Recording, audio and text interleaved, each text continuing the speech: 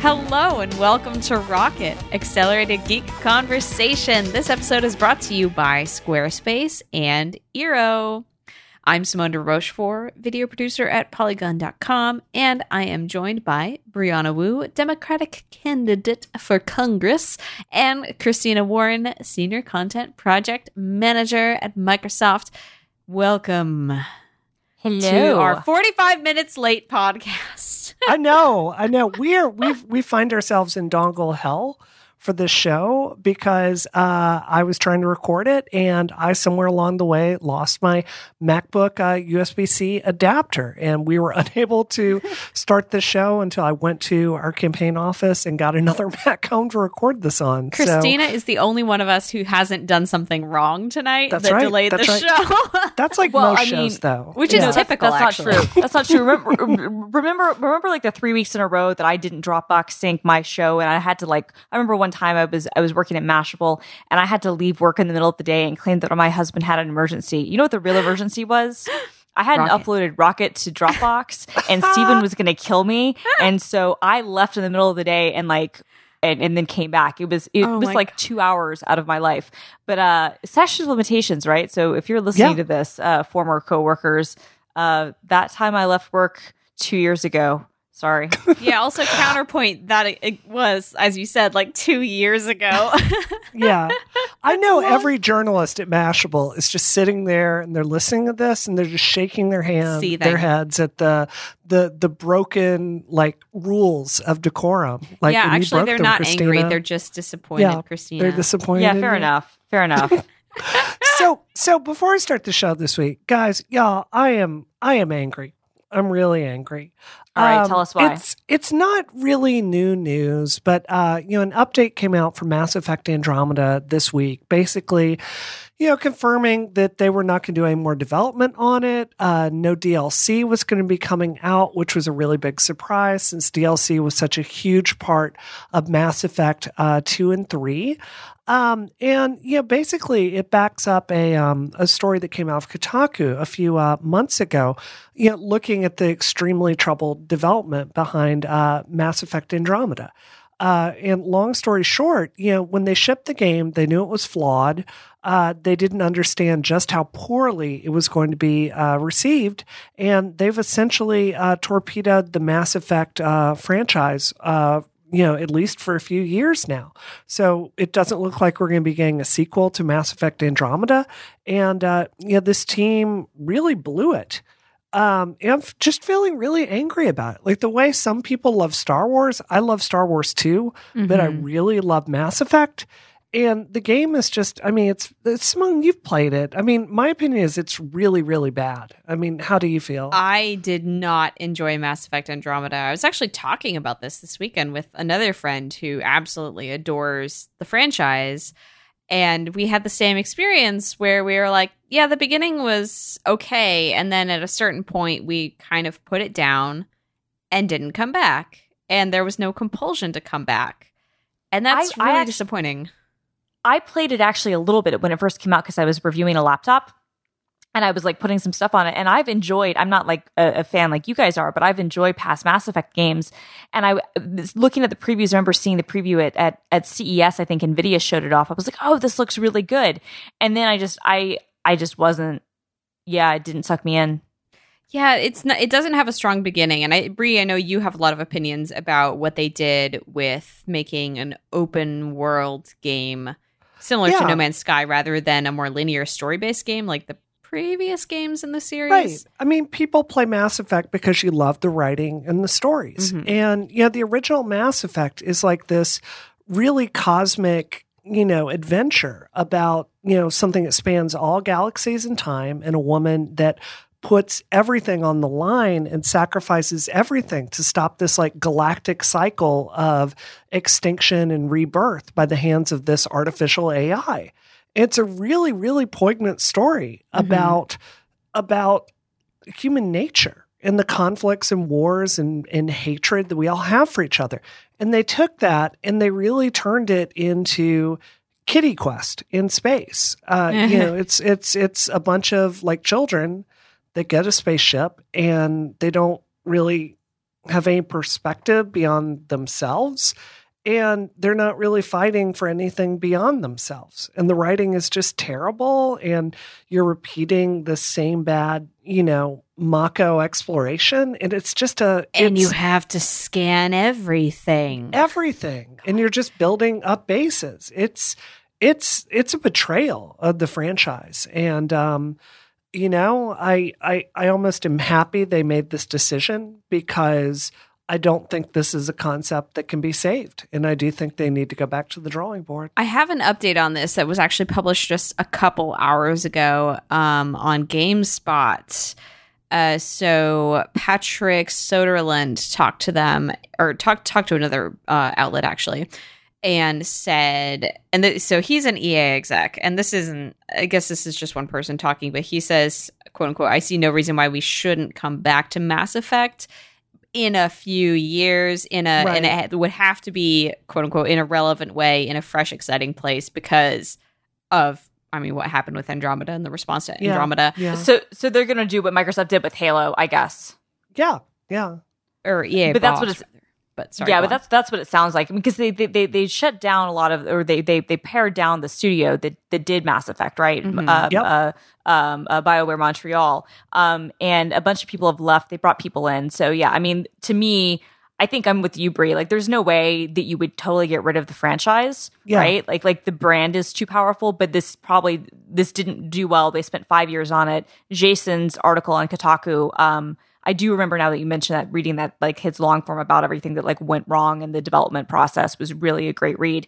Like, I feel like, okay, you step back, you assess, and then you come back and, a little bit later, maybe with a different perspective. I feel like they tried to modernize it into something that it was never meant to be in the first place. Right.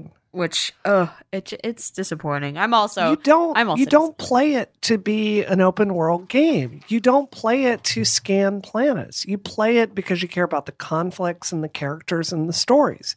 And rather than, like, quadrupling down on a bunch of procedurally generated planets, they should have gone the other way. They should have brought in the best level designers in the business. I'm playing Lost Uncharted right now, Lost Legacy, which has it has Claudia Black from Stargate as, like, the hero, with Laura Bailey. And they go the opposite direction. They had the best level designers in the business creating this gorgeous, like, path for you to go to that's really meaningful. God, I need to play that game.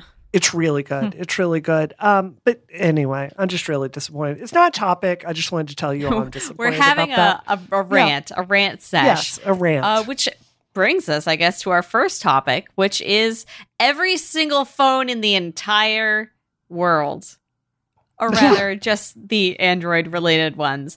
So a few things are happening. One is that the Galaxy Note 8 is coming out soon, and there are previews up for it right now.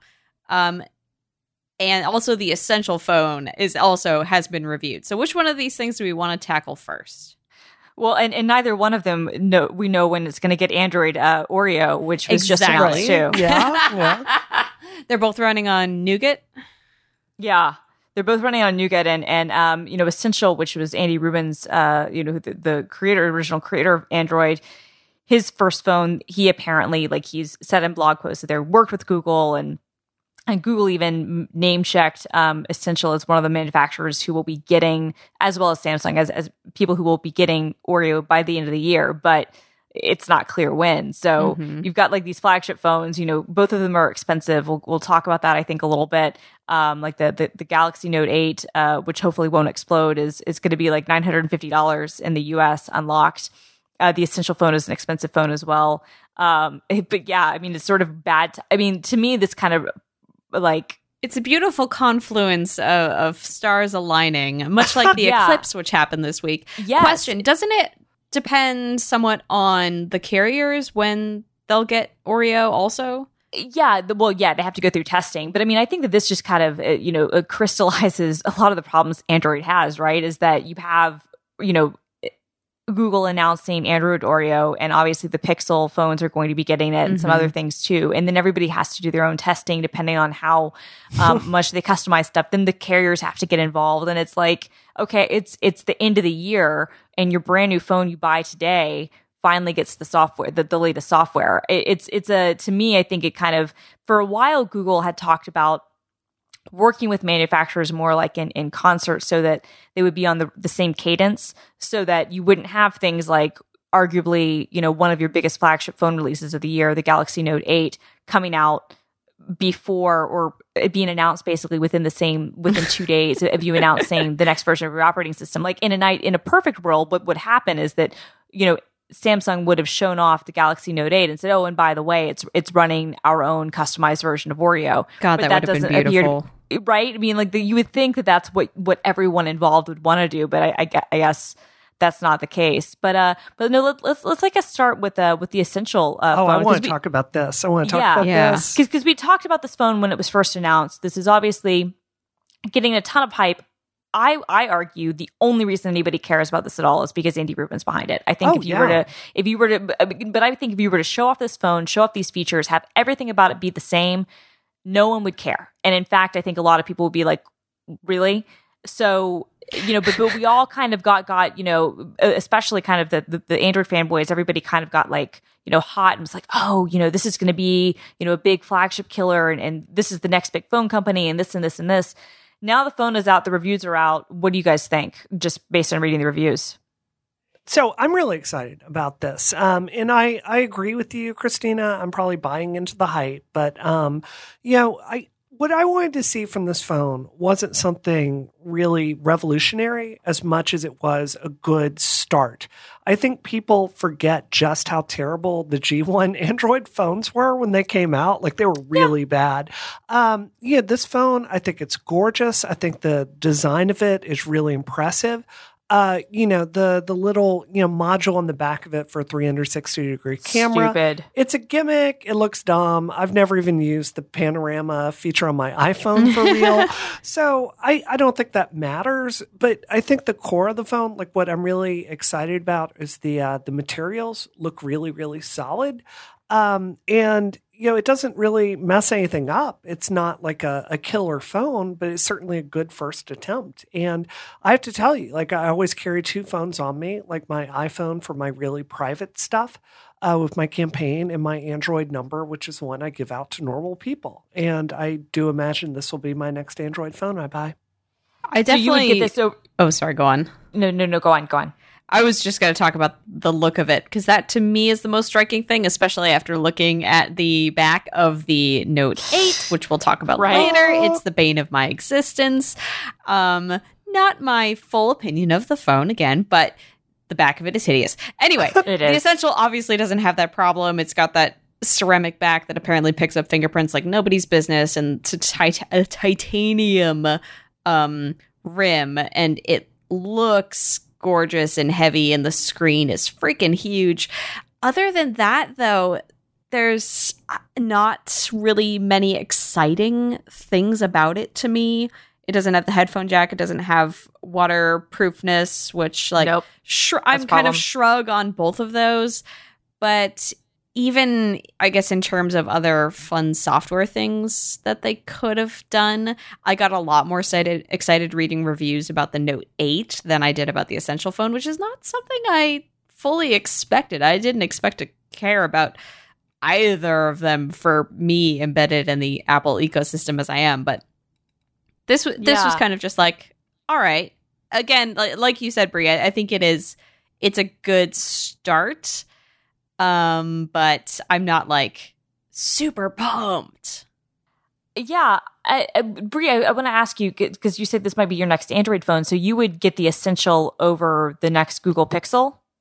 Well, I would look at that. I mean, I think it's the kind of thing I would want to try back to back.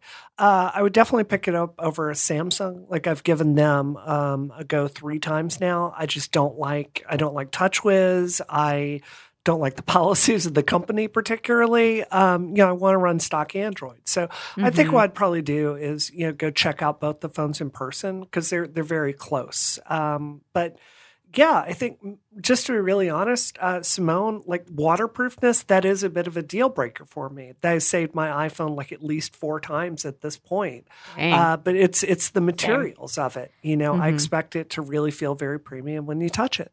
It looks friggin' premium. I have a question, I guess, going back to updating to Oreo and the OS. If, say, you got this phone unlocked and not tied to a specific carrier, do you think that it could potentially get these updates sooner than... In theory. Okay. In theory. Not, I mean, like, really not like as soon as the Nexus and the Pixel, right. but first in line after the Google phones. Yes. I mean, it depends on what sort of modifications they're making. And from what it seems like they are basically just doing the stock Android experience for right now, which makes sense, right? Like this is, Andy Rubin knows better than anybody else about what fragmentation does. And there would be a huge amount of irony if the guy who kind of was always trying to fight the fragmentation of Android then created his own Android phone that then fragmented things further. But it's not going to ever be on the same cadence as, say the Pixel phones or the Nexus phones. But yeah, in theory, they could get them out very, very quickly. They would just need to be sure that the chipsets were tested against things, the components were tested against, and then, push it out. So if you got it unlocked, that would be fine. I have a couple of concerns with this phone. It does look really nice. It looks like a really nice phone. But I have a couple of concerns. One, I think that the magnetic accessory thing, I've written before, I think modular phones are never going to be a thing, and I stand by that. It's a gimmick. It's a complete gimmick, and I think if you want a 360 camera, you're going to buy a Samsung 360. You know what I mean? You're going to get one of those things. Imagine carrying that thing around in your purse. You won't. Having a purse full of modules to like tack onto your phone. Yeah. Imagine it falling off. There's just all kinds of things. Imagine being a non-purse carrier. Right. What are you going to do now, dudes? You have it in your back pocket. You're not. Like Andy that's the Rubin thing. brings out his Merce. Yeah, there you go. You have to have the Merce for your phone. My secondary concern, I'm with you, Brie. Like since the iPhone 7 came out with the waterproofing, like it's definitely saved me. And at this point in 2017, I mean, I felt like Apple was late, frankly, with the iPhone 7 and 7 Plus with the waterproofing thing. At this point, I feel like in 2017, it's kind of, especially when you're charging $700 for a phone, it doesn't feel right to not have it be waterproof. Headphone jack, I don't care. Look, the headphone jack is dead. We've all kind of come to accept that. I would have been more surprised if it did have a jack, to be honest. But I don't like that it's not waterproofed. But I guess my biggest thing is, they're selling this unlocked. You can get it unlocked, but the only carrier they were able to get any sort of agreement with is Sprint. And like, come on, who wants Sprint? No one in their right mind. And so I guess like the phone looks cool, and Andy has continued to raise money, and that's awesome for them. But like, I don't know how this ever competes. I still don't know how this ever competes in the real world if you can't get on major on the actual carriers that people have their phones on. And when you're introducing your phone at a time where if it'd be one thing, I think, that the phone had made its deadline. Like if it was supposed to ship before it shipped, if it had shipped earlier in the summer, I think it would have had some time to kind of be the new hotness. Yeah. At this point, it's literally shipping the day, like the week before the Galaxy Note 8 is announced. Which is, even if you like the stock Android experience and you like some of the other premium things, a lot of people are going to be looking at the Galaxy Note 8. We're going to talk about that. It's also, the next Pixel is around the corner. Like you're at this point now where a lot of really big flagship phones are coming out, and then this is still running like the same specs of the flagship stuff that came out like 6 months ago. So I don't know. I think it looks really nice. The reviews have been interesting to me. I'd love to hear you guys' thoughts, and that everybody seemed to want to really like the phone, and then just kind of walked away with, yeah, it's a good first effort. The camera, from what a lot of the reviews I was reading, weren't positive about it, which is a problem, right? Like, the update did fix that quite a bit. Okay, fair enough, but like, that's still a concern. I don't, a camera to me is very important for a phone. I'm one of those people who I'm willing to give a lot of clearance on a phone if it's less expensive. So, for instance, the OnePlus, I really like those phones. The Android skin is pretty lightweight. They have good components. Are the cameras as good as you're going to get on a Pixel or an iPhone? No, but they're good, and the software tends to work pretty well. But I'm willing to give them quite a bit of a pass for a lot of things because they're inexpensive. It's hard for me to give a phone a pass when it's $700 just because, this is the first time they've done a phone. Like, okay, well, congratulations, it's your first phone, but we're in a saturated, mature smartphone market. That doesn't mean me as a consumer should care that this is your first time. Like, I'm glad that it seems like it's a good device, But I just don't know, like realistically from a market perspective, why anybody's going to care about this when nobody cares about the Pixel and that has Google behind it. I don't know. That's a good point. Yeah, I think that's fair. I think it's fair. Disruption. but I do think it looks really, really. I mean, the design is really good. I don't think we're disagreeing on anything here. Yeah. I mean, I think it's the small differences I would consider getting this, and you wouldn't, Christina. No, I wouldn't. And me only because of my job, I have to have multiple phone numbers, and that's it. So, and Christina and I are not in that. We're embedded. No, it's weird though. I have actually been considering getting an Android device just so I can play around with stuff, and it's been a weird thing where I'm trying to figure out like what phone I get, and it's like because they're getting so expensive, which is a good segue to the Galaxy Note 8. I do think that if I were to get one, I would probably get something cheaper, like a OnePlus. All right, well, let's talk about that almost $1,000 elephant in the room, quite literally, because it's freaking massive. The Galaxy Note 8, which is trying to wipe from our memories the exploding Note 7, which we covered multiple times over the last year.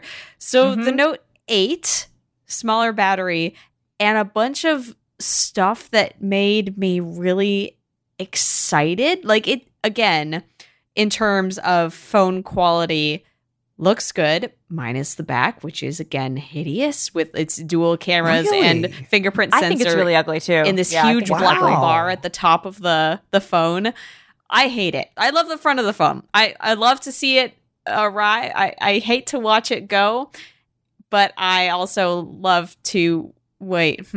I'd love to watch it arrive. Okay. Yeah, you love to watch it arrive. You don't want to watch it go away. Like you want to ignore it.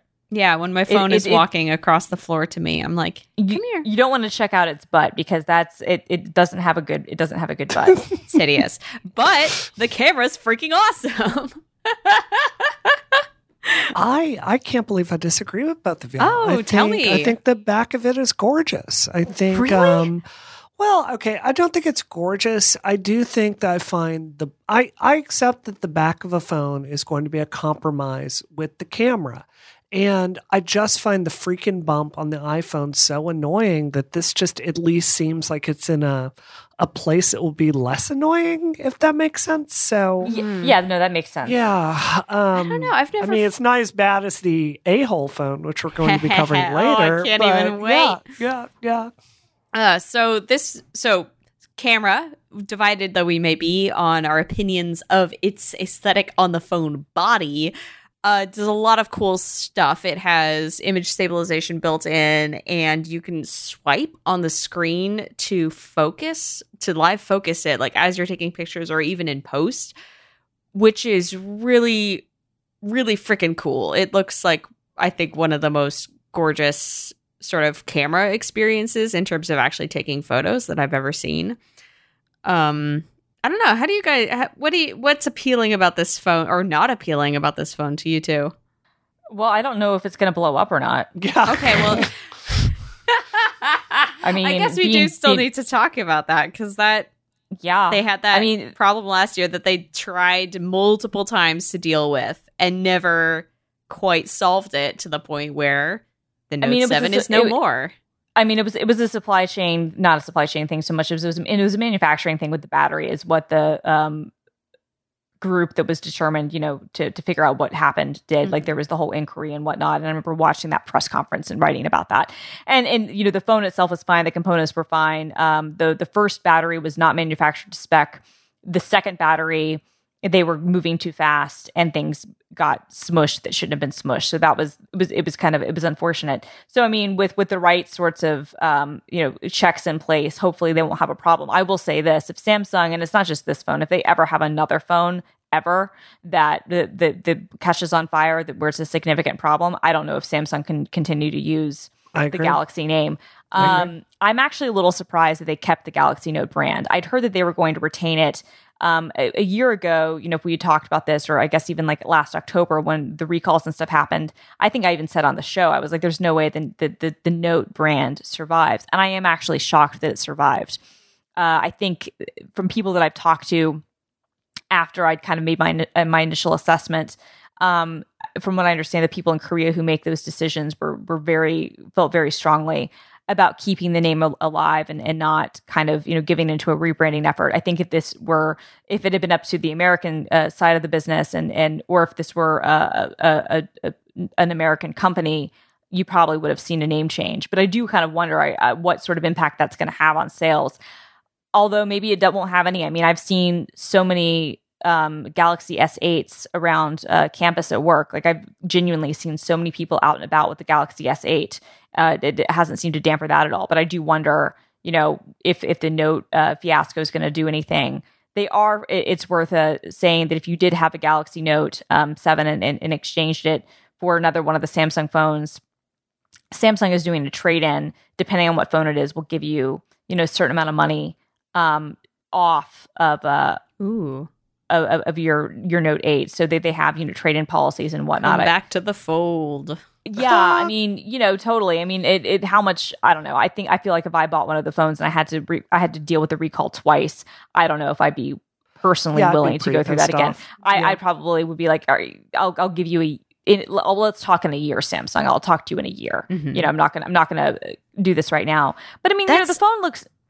Sorry, go on. That's interesting. I guess because, as we said, this isn't launching with Oreo; it's launching with Nougat. Maybe a year from now would be the right time to hop on this phone. Yeah, or with the Note 9, like that would be my take on that. I'd be like, okay, I'm not going to get this year's Note because I was burned last year, but maybe I'll reassess things in August of 2018.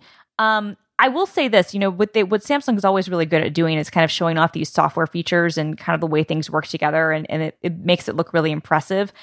I don't know, though, if I ever know anybody who actually ever uses them. If listeners, if you guys have feedback, you can email us and like let us know, or tweet me, at me on Twitter, and let me know if you use any of those features, because I always am impressed by those sorts of things, but then I don't know if anyone in the real world actually uses them.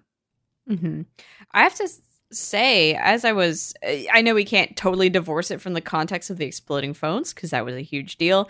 But the laundry list of just qualifications of this phone, like I'm reading through it going, good water resist, 1440p AMOLED, okay, micro SD card expand, okay, biometric stuff. I'm reading Gizmodo's review in case you couldn't tell, and the awesome camera. Like there was nothing in the discussion of the features of the phone that made me go, I don't know about that. Like, I even got really excited about the Pair app feature, which lets you kind of mush two apps together so that when you open them, they open split screen. I was like, oh, that's interesting. Yeah, so in terms cool. of a laundry list of of qualities of a phone, this was the first thing that made me go, I actually kind of want that.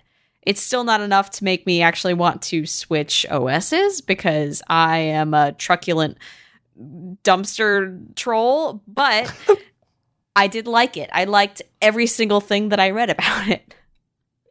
What about the price? Except the price. The price is horrible, and I hate it so much. But I would hate it if it were an iPhone 2. That's kind of this price, period, is a deal breaker for me.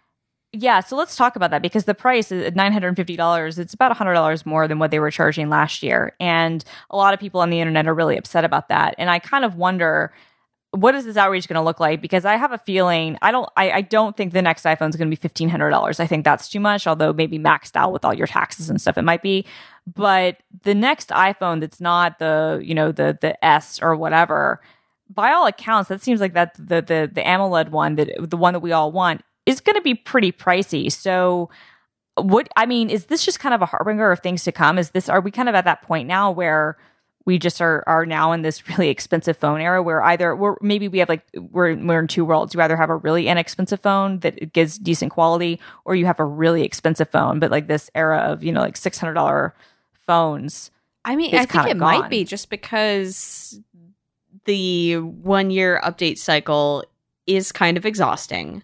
I think we can all admit that. And the things that are changing with each cycle are not incredibly dramatic as they were in the early years of cell phones existing.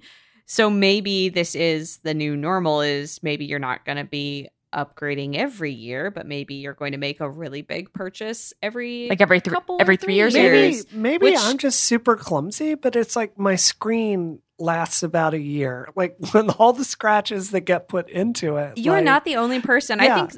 I think in the Verge review they mentioned scratches getting on their screen, and that's never happened to me, but I totally believe that is a thing that happens to people. So I live recklessly. I don't know, maybe Simone. you do need. I live very recklessly. I should stop like swathing my phone in cashmere. I like to knit it like sweaters. Is the thing. Oh my God. Yeah, I don't really have a problem with the price on it. I mean, it's about what an iPhone, Plus is going to cost. So, we'll just have to see. I do want to ask you guys, like, I feel like we just papered over this before we kind of move on. Android Oreo. I feel like they really missed a chance with the Eclipse to really market it and have Android Oreo in the sky. Oh, they totally did. So #brands, I'm very disappointed in you. But, I had this moment this week, and I'd love to know if y'all have had this too, where I was using iPhone and someone kept texting me, and I figured out, like, you have that moment where you're remembering a feature from the Apple keynote at WWDC that you just forgot about.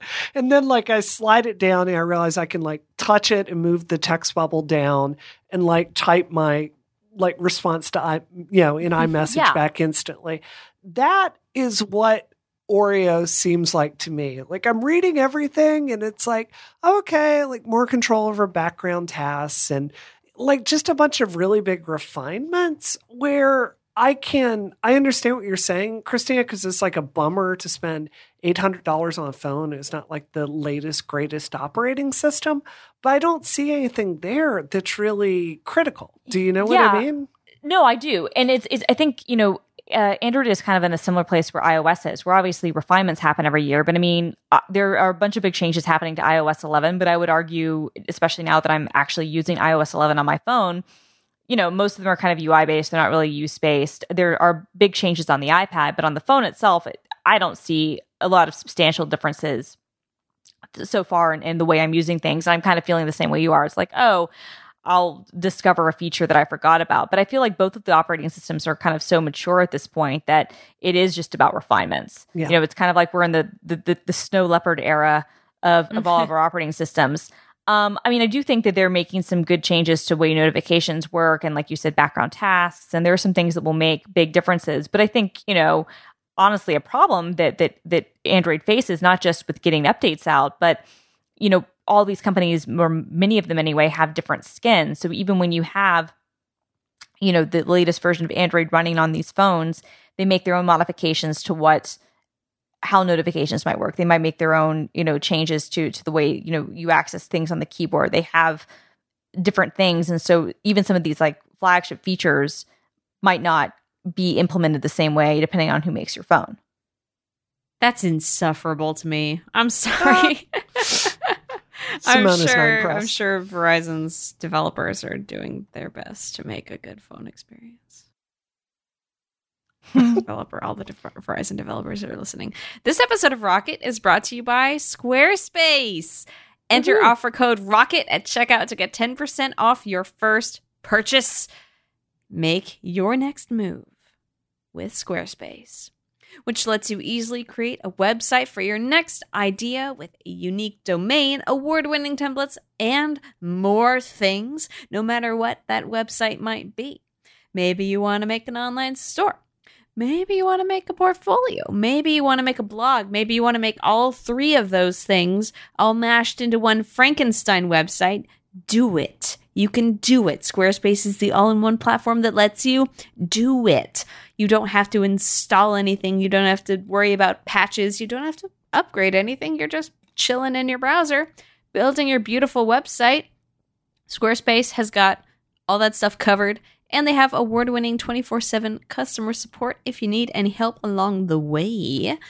And they let you quickly and easily grab a unique domain name. So go get your domain names from Squarespace and build your Squarespace websites with your own coding knowledge or with one of their award-winning beautiful templates. I like Squarespace quite a bit. I, again, am waiting for news to put on my blog so I can update my Squarespace website. I have so many pages built out. What I really need to do is like finish writing some new books so that I can put beautiful pictures and descriptions on the beautiful book template pages that I made on my Squarespace website that I have been tweaking consistently for like 7 months because that's what I do for fun. Oh, I love. I'm just imagining like a page that's like, you know, in gorgeous like serif type that's all like romance covery, and it's like The Passion of Demon Boning by Samantha Rochefort. Yes. And like you just sitting there and going like, no, it's not the right. It's too paisley. I need different colors.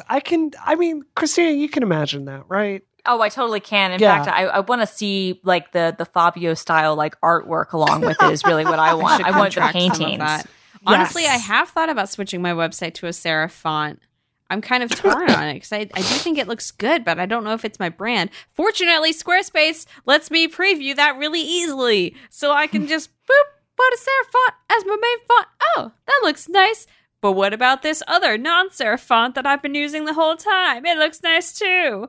Oh no, I duplicated my website so I can have 2 versions of it and test ideas and play back and forth with what I want. Squarespace plans start at just $12 a month, and you can start a trial, no credit card required, by going to squarespace.com. When you decide to sign up, use offer code ROCKET to get 10% off your first purchase and show your support for Rocket. Thanks, Squarespace, for you and for me. Squarespace, make your next move, make your next website. I'm excited. I love Squarespace. But I'm really excited about our next sponsor that we're going to get to after the story. Same. I bet you are. Squarespace is great, but I want to hear your thoughts because I've had good experiences with them before. So Okay. Any final thoughts about Android Oreo before we move on to our next? I think we're done. All right. I'm done. Yeah. Is it time to talk about the a-hole phone? We're talking about Ellen, right? That's yeah, correct. That is dessert. A preview of dessert. It's time to talk about Ellen Pau's amazing excerpt of her book Reset, which was published. The excerpt was published on The Cut. It's published in New York Magazine. New York Magazine. They only use The Cut as the brand name because that has a better CMS. Sorry, I'm only saying that to be pedantic because sometimes people assume that they use the women's vertical to publish womenly things, and when really it was published in New York Magazine, and The Cut just happens to have like the best web interface from what I understand on their back So end. when you read it, you'll go to thecut.com. Yeah, or NewYorkMag.com. It's listed there too. And it'll be in the show notes. So she published an excerpt of her book talking about the events leading up to her lawsuit against Kleiner Perkins and what that experience was like for her. And it's been passed around, I think, by every single woman who works in tech. And it is a really, really good read that does not cast a good light on anything that went on at that company and indeed in Silicon Valley, including some jaw-dropping moments about people that she interacted with, thinking that there is no discrimination in Silicon Valley, which was a wild claim to make in the 21st century. I was going to say a year there, but then I realized that this has spanned a few years, and I wasn't sure which one specifically that quote was from. Tell me your thoughts on this piece, my friends. So, maybe I could be wrong because, both of you guys are journalists, but I've worked a lot with venture capitalists and I've worked a lot with biz dev people, and, I've hung out with this crowd a lot. And everything she said there has happened to me 100 times. And you'll be in a meeting and somebody will say something that's just so beyond outrageous and they just don't understand it. And this is very much video games. I love games desperately, but it is really, really a boys' club. And, it's everything from, you'll have guys this didn't happen to me. This happened to somebody who worked at my studio. She used to work at a different company before she worked for us. And It was a game dev studio in Boston, and these girls are playing volleyball in the center court of the office building, and like all these men like run over to the office to like push their faces against the glass and stare at these two women in bikinis. And they're sitting there just saying the most grotesque stuff in the entire world, like she's not even there trying to do her job. And stuff like that is utterly routine. You know, in the VC space, it's even harder because, at least from my experience, you have guys that are sitting there and they're talking to you and they don't want to talk about your work. Like you're almost seen there as like a project because of your gender, right? Like you're not taken as a professional in the same way. And they'll just tell you about how much they care out of one side of their mouth. And on the other, like they're saying things that are just really, really inappropriate and uncomfortable. So, you know, this is the problem of women in tech. And the thing is, it's not just women in tech. Like I talked to my friends that are directors in Hollywood.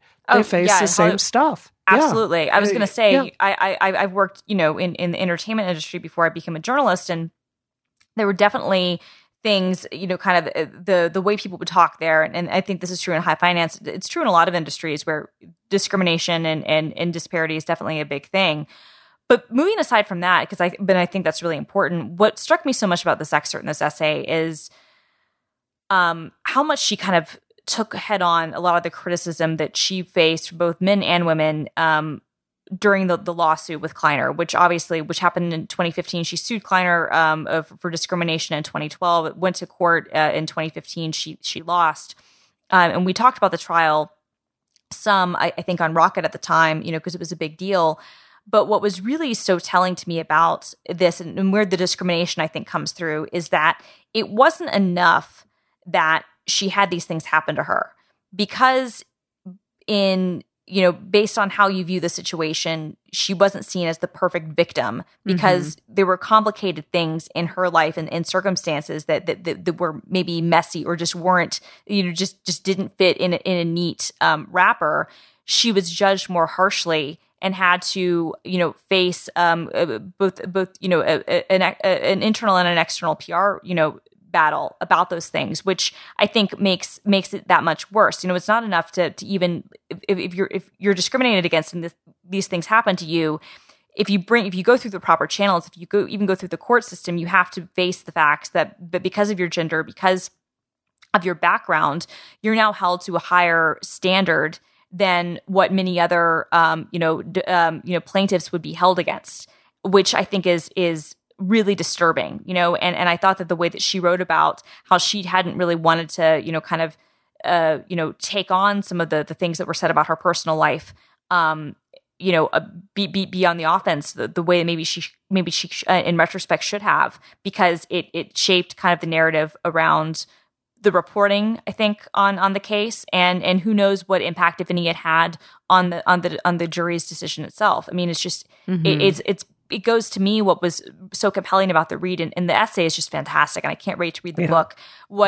I'd always respected, you know, Ellen Powell before this. I hadn't always agreed with some of the decisions she made at Reddit and whatnot, and we talked about that on the show, but I'd always respected her as a person. But after reading this and just seeing how brave it was for her to write what she wrote, my respect has just gone up tenfold, because to be under that sort of scrutiny on all sides when you're in the middle of a very high profile lawsuit, and to have to deal with people judging you for things that aren't fair, you know, that you shouldn't have to be judged on, that just, I think, shows how much this discrimination really goes beyond just, you know, even an in tech issue. It's like, it's not enough to just be a victim of something. You have to then be the perfect victim for anybody to care.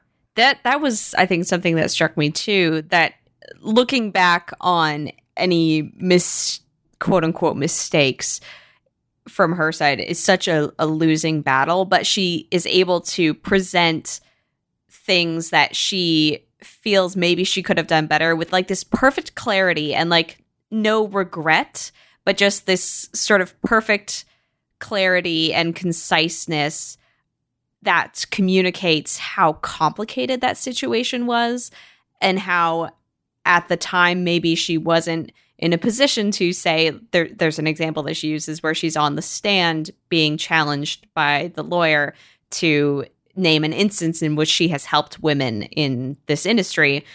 And she has been instructed to not be combative and to not appear shrewish. And so she appears quite cold and robotic. These are the words that she used. But she is naming like examples in her mind of times when she has helped women and times when she's funded women's companies. And it just really shines a light on how complicated and harrowing that was for a person who, again, was a victim, maybe not the quote unquote perfect victim, which is such a horrible weight to put on people in a situation like this. One thing I would also like to say is I think it's so important that she wrote this, because I was thinking about this a lot actually when we were talking about some of the other VC scandals that broke earlier this summer that we talked about on the show, and the VCs that have had to step down, and obviously what's happened at Uber.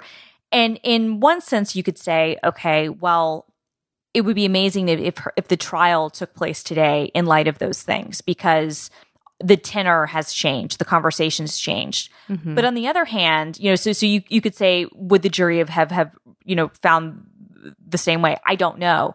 But what I can say is, that was kind of my first instinct, was to say, oh, it would be interesting if the trial had taken place in 2017 and not 2015, given what we've learned and what women like Susan Fowler have come forward with, and what women who were sharing what happened with Justin Calderback and Dave McClure and others. You would wonder like if that would impact the way the trial was handled, the way both sets of lawyers acted.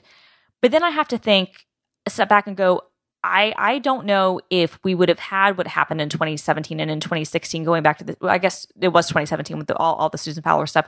I don't know if we would have had these conversations, if they would have even been able to be open in the public, if it weren't for Ellen Powell. Yeah. I don't know. Yeah. I don't know if that would have happened. It's a really weird thing where, so even though she lost, and she mentions that, and I think that's even kind of the title of the New York Mag excerpt, other women won't.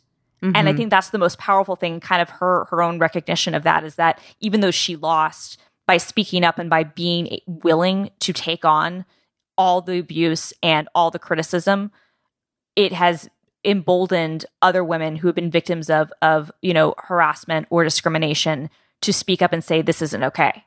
It did. I do worry though about like this culture of like, we almost honor women that suffer. I mean, I hate hearing that so much about my career, because I get it all the time. Like, oh, you went through Gamergate. It was so, like, that's a story we almost like as a society, as women that do that.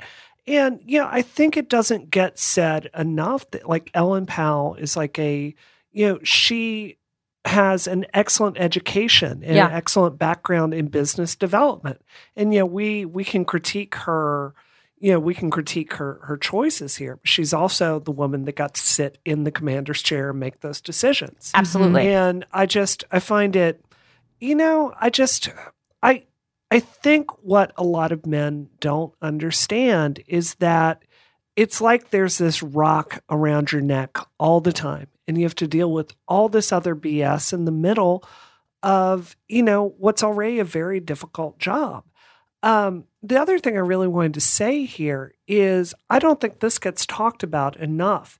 At her trial, they brought in other women at this VC firm that were older women to basically destroy her and attack her and tell her everything was fine at that law firm.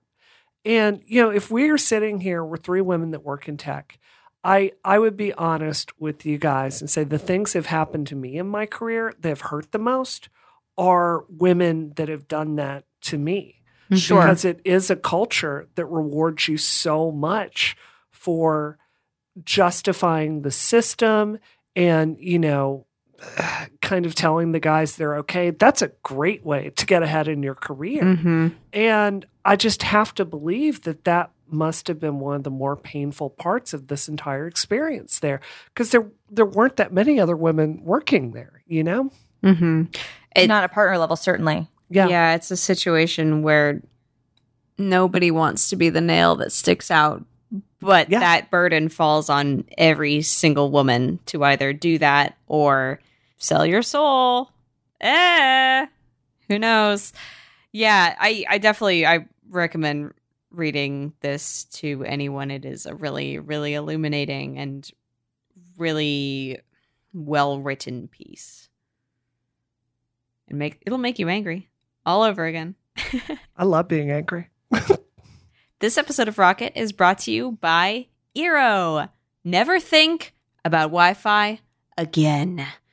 Eero have created the dream Wi-Fi setup, a fast, reliable connection throughout your house and even in the backyard. And now is the best time to get on board because Eero have just released their new super slick second generation devices. And that is exactly the reason that when I received these new super slick second generation devices, I said, my New York apartment is not the right place to test these. I'm going to send them to someone with a real house and even a backyard. So I sent them to Brianna Wu. Tell me about your experience. Okay. Look, we get a lot of sponsors on this show, and I use Squarespace. I love Blue Apron. Like we're passionate about that. But I have to tell you guys, this is a jaw-droppingly good product. It is really, so really, really good. Apple has just pretty much neglected updating their airport technology, which is surprising because they're the ones that really brought it to fruition with consumers. They aren't really shipping new products. They aren't keeping up with new Wi-Fi standards.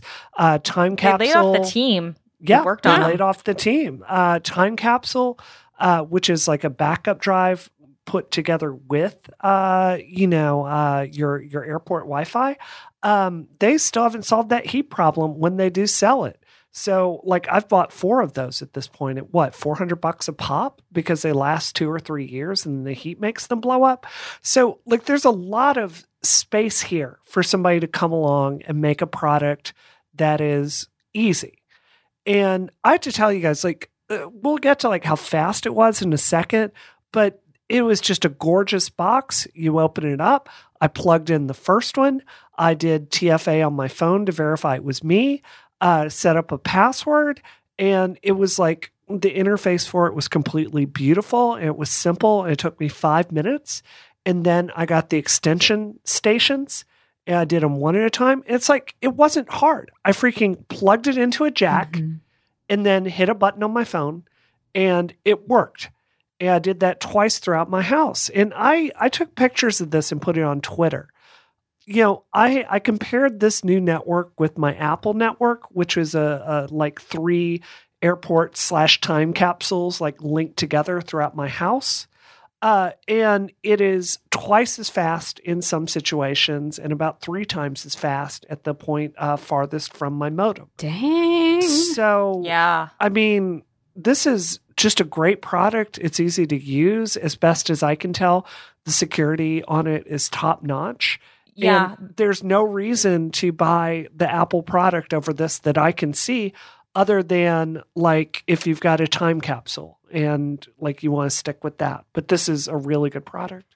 I reviewed the first version. I did a whole roundup. It never published on Gizmodo because things changed and whatnot. Maybe they'll eventually publish it at some point. But one of the final projects I worked on at Gizmodo is I reviewed a bunch of mesh routers, and that's what an Eero is that you have, instead of having one big router in your house, you have bunches of tiny ones so that you can have them in all the pockets where you have dead zones and stuff.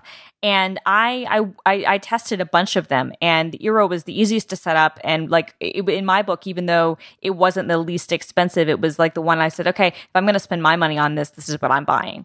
Because it, like you said, it's so easy to set up. It's so much faster. I was in the same situation, and I didn't have a house the size that you do, but I noticed, that the speed differences between the Eero and my airport were night and day. Mm-hmm. It was not even it was like having brand new internet again. So they're awesome. So they're introducing new beacons, and you plug those into a wall, and it expands coverage into any room, and you can add as many of those as you want. And you can even basically make the new Eero work with low power devices like locks and doorbells and more, which is cool for your future smart house that's voiced by Tyra Banks. And like Bree said, you manage it from the palm of your hand. So the new Eero system starts at $399 for 1 second generation Eero and 2 beacons. That's everything you need to get started. And like I said, you can add more beacons. Brianna, you got 2 of those, right? You got this package basically. And I mean, can I give you some numbers here? Some hard numbers. Like my in the front of my house, nearest to a PlayStation, I get about 120 with this product. Before that, I was getting about 80, if I remember correctly, with my Apple product. In the back of my house, I get 80 megs a second in the back of the house, where with the Apple product, I was getting about 19. So, wow. It's a really big difference. And, I'm probably not the only person that, when it's hot, I'll lay in bed with, my husband and stream a movie back there. And this is it's drastically better. So, this is a great product. This to you. Yeah, thank you, Simone. I appreciate that. So, listeners of the show can get free overnight shipping to the US or Canada when you go to Eero.com. That is EERO.com, and use the promo code ROCKET. It's free overnight shipping. Promo code ROCKET at Eero.com. Thank you so much, Eero, for your support of the show and for sending us that unit to test out ourselves. Now we talk about someone who will never be a sponsor for the show, Lamborghini. Oh my God. What if they do? We can't. We have to refuse them. We have to refuse them, yeah. So if Mr. Lamborghini calls me on the phone, you're going to have to say, sorry, Mr. Italian. I'm so sorry. Yeah, no, Brie found this story and I loved it. So do you guys remember Vertu, the company that made like the $10,000 phones, right? Yeah. Okay, well, they were sold to some Turkish exile like scamster guy in March, and then it turns out that he couldn't actually pay his bills, and the whole thing was liquidated for pennies on the dollar. Ooh. Although in this case, a $50,000 phone still went for like $1,000. But I kind of hoped this era of overpriced phones, especially since as we discussed earlier, the Galaxy Note 8 is like $1,000. I was like, we already have expensive real phones. I thought that this whole fake, like overpriced phone thing was over. But no, tell us about this Lamborghini phone, Brie, because it is insane. It's like $2,500. Yeah. It's very, crazy. very mid specs. Like there's nothing about it that's particularly good. And the back of it is so ostentatious. Like it's just this. I mean, how would you even describe it? It's like a trashy leather couch exploded on the back of your phone. I would describe it as Italian handmade black leather, Brie. Encasing the most luxurious technology in a liquid metal frame. Oh, okay. Yeah, I mean, they're even having to photograph it, and you can't see the dude's face in the photo, but just based on his posture, I know I would not want to talk to that guy at a bar. I just know that. And back when BlackBerry still made phones, they used to have like a partnership with Porsche Design, and it was the same sort of thing where they would charge like a premium for like this leather back and like this thing. It was like the same BlackBerry that nobody wanted, but it had a Porsche logo on it. Like I don't understand. I don't understand who buys this. You love your Lamborghini so much. You're like, I love my Lamborghini so much. I'm going to spend $2,500 on this ugly phone that has the Lamborghini logo on it, even though it's not as good as my Galaxy Note 8 or my iPhone 8 or whatever. I don't understand. The stitching looks ugly. The logo looks ugly. I don't even know what that. There's a dot in the middle of the back. I don't even know what that is. And then there's this big ass camera here. This is a monstrosity. And I do not like it. And to add insult to injury, it's called the Alpha One, which is what you call a phone when you are probably a secret murderer. Yeah, definitely. Yeah.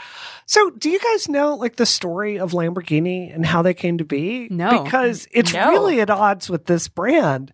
So basically, Lamborghini originally was a tractor company in Italy. And they were out there, and I believe it was with Ferrari. And the guy that owned the company, Lamborghini, was trying to get Ferrari parts, and was like, "Hey, maybe we could make those parts for you." And like the owner of Ferrari is like, you can't possibly do anything to our specs, you tractor maker. And they're like, oh, we'll see about that. And, they came out with the Countach in the 80s and the 70s, which is one of the most gorgeous designs ever. And what really gets me is, I am a real lover of cars. I really, really, really love cars. And Lamborghini, it really is one of the best of the best of the best. And a company like Porsche, I can understand them because they make $50,000, $100,000 cars. I understand them licensing off their name for some crappy disk drives at Best Buy. I don't like it, but I can understand it. But Lamborghini doing this with a mid-quality phone, it's disgusting. And it's a real betrayal to the quality of that name. Because the Murcielago, that is a really, really gorgeous work of art. So, which raises the question: who did this? Who made this decision? Who did this? Somebody in BizDev at Ferrari was like, Lamborghini was like, we're just not getting enough value. I look at all this money Ferrari makes licensing their name out. Look at all this money that the Porsche makes licensing their name out. Why aren't we in on this racket? Right. But what people always forget is standards. Well, I mean, never forget the story of Gucci, right? So the house of Gucci almost fell in the 80s because they licensed their name to everybody, and you could go to Walmart and Kmart and buy Gucci stuff everywhere, and Gucci became useless. And then Tom Ford, who's a genius, came in and took over and made it good again. And then he kind of did the same thing at LVMH and then started his own thing. But if this sort of thing happens too much, and at least this is priced, at least this isn't a cheap phone. I guess it's its only saving grace, maybe. But is that it's $2,500? But I have to think that this devalues the Lamborghini name a little bit. A little bit, yeah. Yeah. So I just dropped a link into chat, and you dropped the most amazing link I've ever seen into chat. KFC worked with Huawei and brought a bad phone to market. Okay, it's the KFC phone is bundled with the special KFC music app. Okay, that makes sense. Totally, KFC music app. I mean, KFC is very popular in China. Right, of course. And they're not going to damage the KFC name. But they're also not going to bring in any some genius photographer to photograph you eating KFC chicken to try to sell you some lifestyle. And there's just nobody that understands a Lamborghini enough to drive it and enjoy it is going to be dumb enough to fall for a $4,000 phone. I'm sorry. Exactly. And then the people who do buy it are just people who are like, oh, well, it's money and I don't care. I have more money than God. I probably live in, I maybe, an oil, air or something. I have, so much money, it doesn't matter. I can live in my huge, palatial palace in the UAE. Awesome. Enjoy it. But no, I'm with you. I just don't understand. It'd be one thing if the phone was at least a high spec phone. But it's just, as you said, it's like a mid-range Android. It's at least running just with ugly modern logos. Software with ugly logos. I mean, at least look, it's the better KFC than Virtue. Phone honestly looks better than this phone, and I kind of like the KFC is raising phone. the stakes because you've reminded me that they just launched a new online store selling the most amazing shirts that I have ever seen that are actually really nice. You guys have seen this KFC merch, right? Oh my God. I haven't. It's freaking amazing. They have this beautiful, KFC is not paying me for this. I just have coworkers who are wearing their KFC merch in the office. My God. The fried chicken this is really shirt good. that's they sold classy. out a Meteorite of a KFC sandwich for $220,000. This art is so good. No, I'm so mad that I didn't get that Fried Chicken USA sweatshirt for $76. I'm this furious. is so good. You can still get a pillow with the Colonel's face. Though, yeah, I can get a lapel pin and I can get a classic thing. Oh my God, all the shirts are sold out except for the one with the Colonel's face. I might have to buy that actually. Yeah. I think you owe it to yourself, Christina. Don't go to the KFC store unless you want to be upset by how much stuff is sold out. Anyway, if you want to spend $2,000, don't do it on a Lamborghini phone, which we probably don't even need to tell you. Do it. Can I just tell you, KFC. take that money and go find a therapist and find what is give it wrong to me with your life. No, I understand. I'm just saying Yeah. I would take the money. Like, I'll help you make all of your dreams come true and everything will be Yes. fine. I'm just saying, like, for way less than you can spend on a Lamborghini phone, like, I don't even know. Just saying, Yeah. like, Yeah. share the wealth. Even Yeah. Christina will help you. Yes, All right. exactly. Give it to charity. Give it to There you charity. go. Donate it to my campaign. Don't buy the Lamborghini phone. There you go. There you go, There we Bree. go. Yep. Bree, what are you up to this week? Oh my God, so much stuff. I am so busy this Heyo. week. We've got an ad coming out tomorrow on Trump's unhinged, very disturbing, unstable speech from last night. It was really disturbing. I spent a lot of today in a video editing bay watching that with my team. So, we have an ad coming out tomorrow, frankly, calling for impeachment. It was really, really disturbing. We've got just a bunch of campaign events this week. And I'm also putting down a bid on a Lotus, so I'm very excited about Hey. that. So, yeah. God, you got a lot going on. I What do. What about you, Christina? So I'm still doing my weekly show on Channel 9 called This Week in Channel 9, where we kind of cover not just everything that in the Microsoft world, obviously, but a lot of it is things that are happening in open source and kind of around the community. It's a fun show. We shot our episode. We usually shoot on Thursdays and it goes up on Fridays. We shot early this week, but it will still be up on Friday as usual. So that's really fun. And I really enjoy doing that. So Putting that that's basically what's Christina up with me. show link in the show notes. Yeah, I did a tally today and realized that I have 4 shows that are not even out, and I'm mad at myself. So I'm not mad at myself. I'm very happy and excited, but I'm like, oh my God, I have so much cool stuff that's happening, and none of it can be seen by humans except for me. So that's cool. But hey, stay tuned. So I'm working hard on editing a lot of videos and making appointments and making pitches and just generally losing my mind.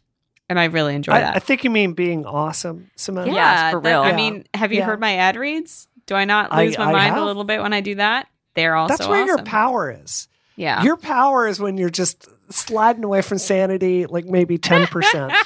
That's when you're at your top, Simone. Thank you. I just bought the Colonel Sanders shirt. Oh, envy. I love you, Christina.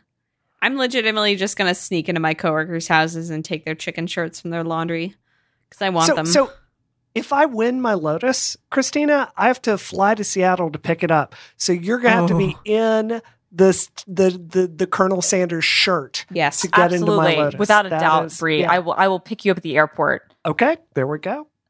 Grant and I will pick you up at the airport and drive you to wherever you need to get your It Lotus. will be amazing. It will be I amazing. mean, I think the one thing might be like Grant will have to go for a ride with you in the Lotus. Can he drive a stick? He can, of course, Well, he maybe can. he could teach Yeah. my husband to, because he can't. Hey. So, oh. Well, before we find you in the Seattle airport, Christina, where can we find you online?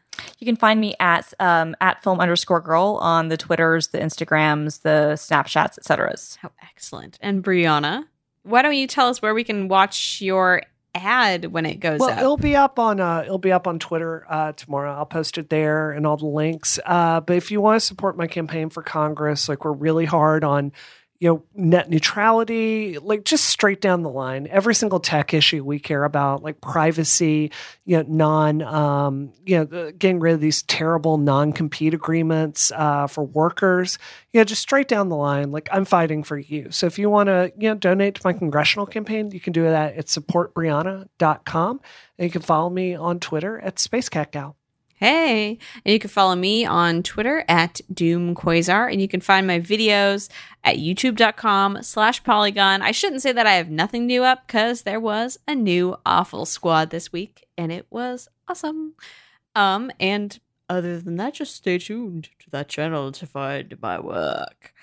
And you can review the show at Apple Podcasts. I lost my train. Find your power. Where's my power? I've got it. Hey, if you enjoy the show, you can review it at Apple Podcasts, and that helps other people find the show, and then everyone finds the show and is happy finding the show together and then listening to the show in your ear holes. Do that for us to make us happy. Thanks. This has been another episode of Rocket, and it is terminated. Terminated. Terminated.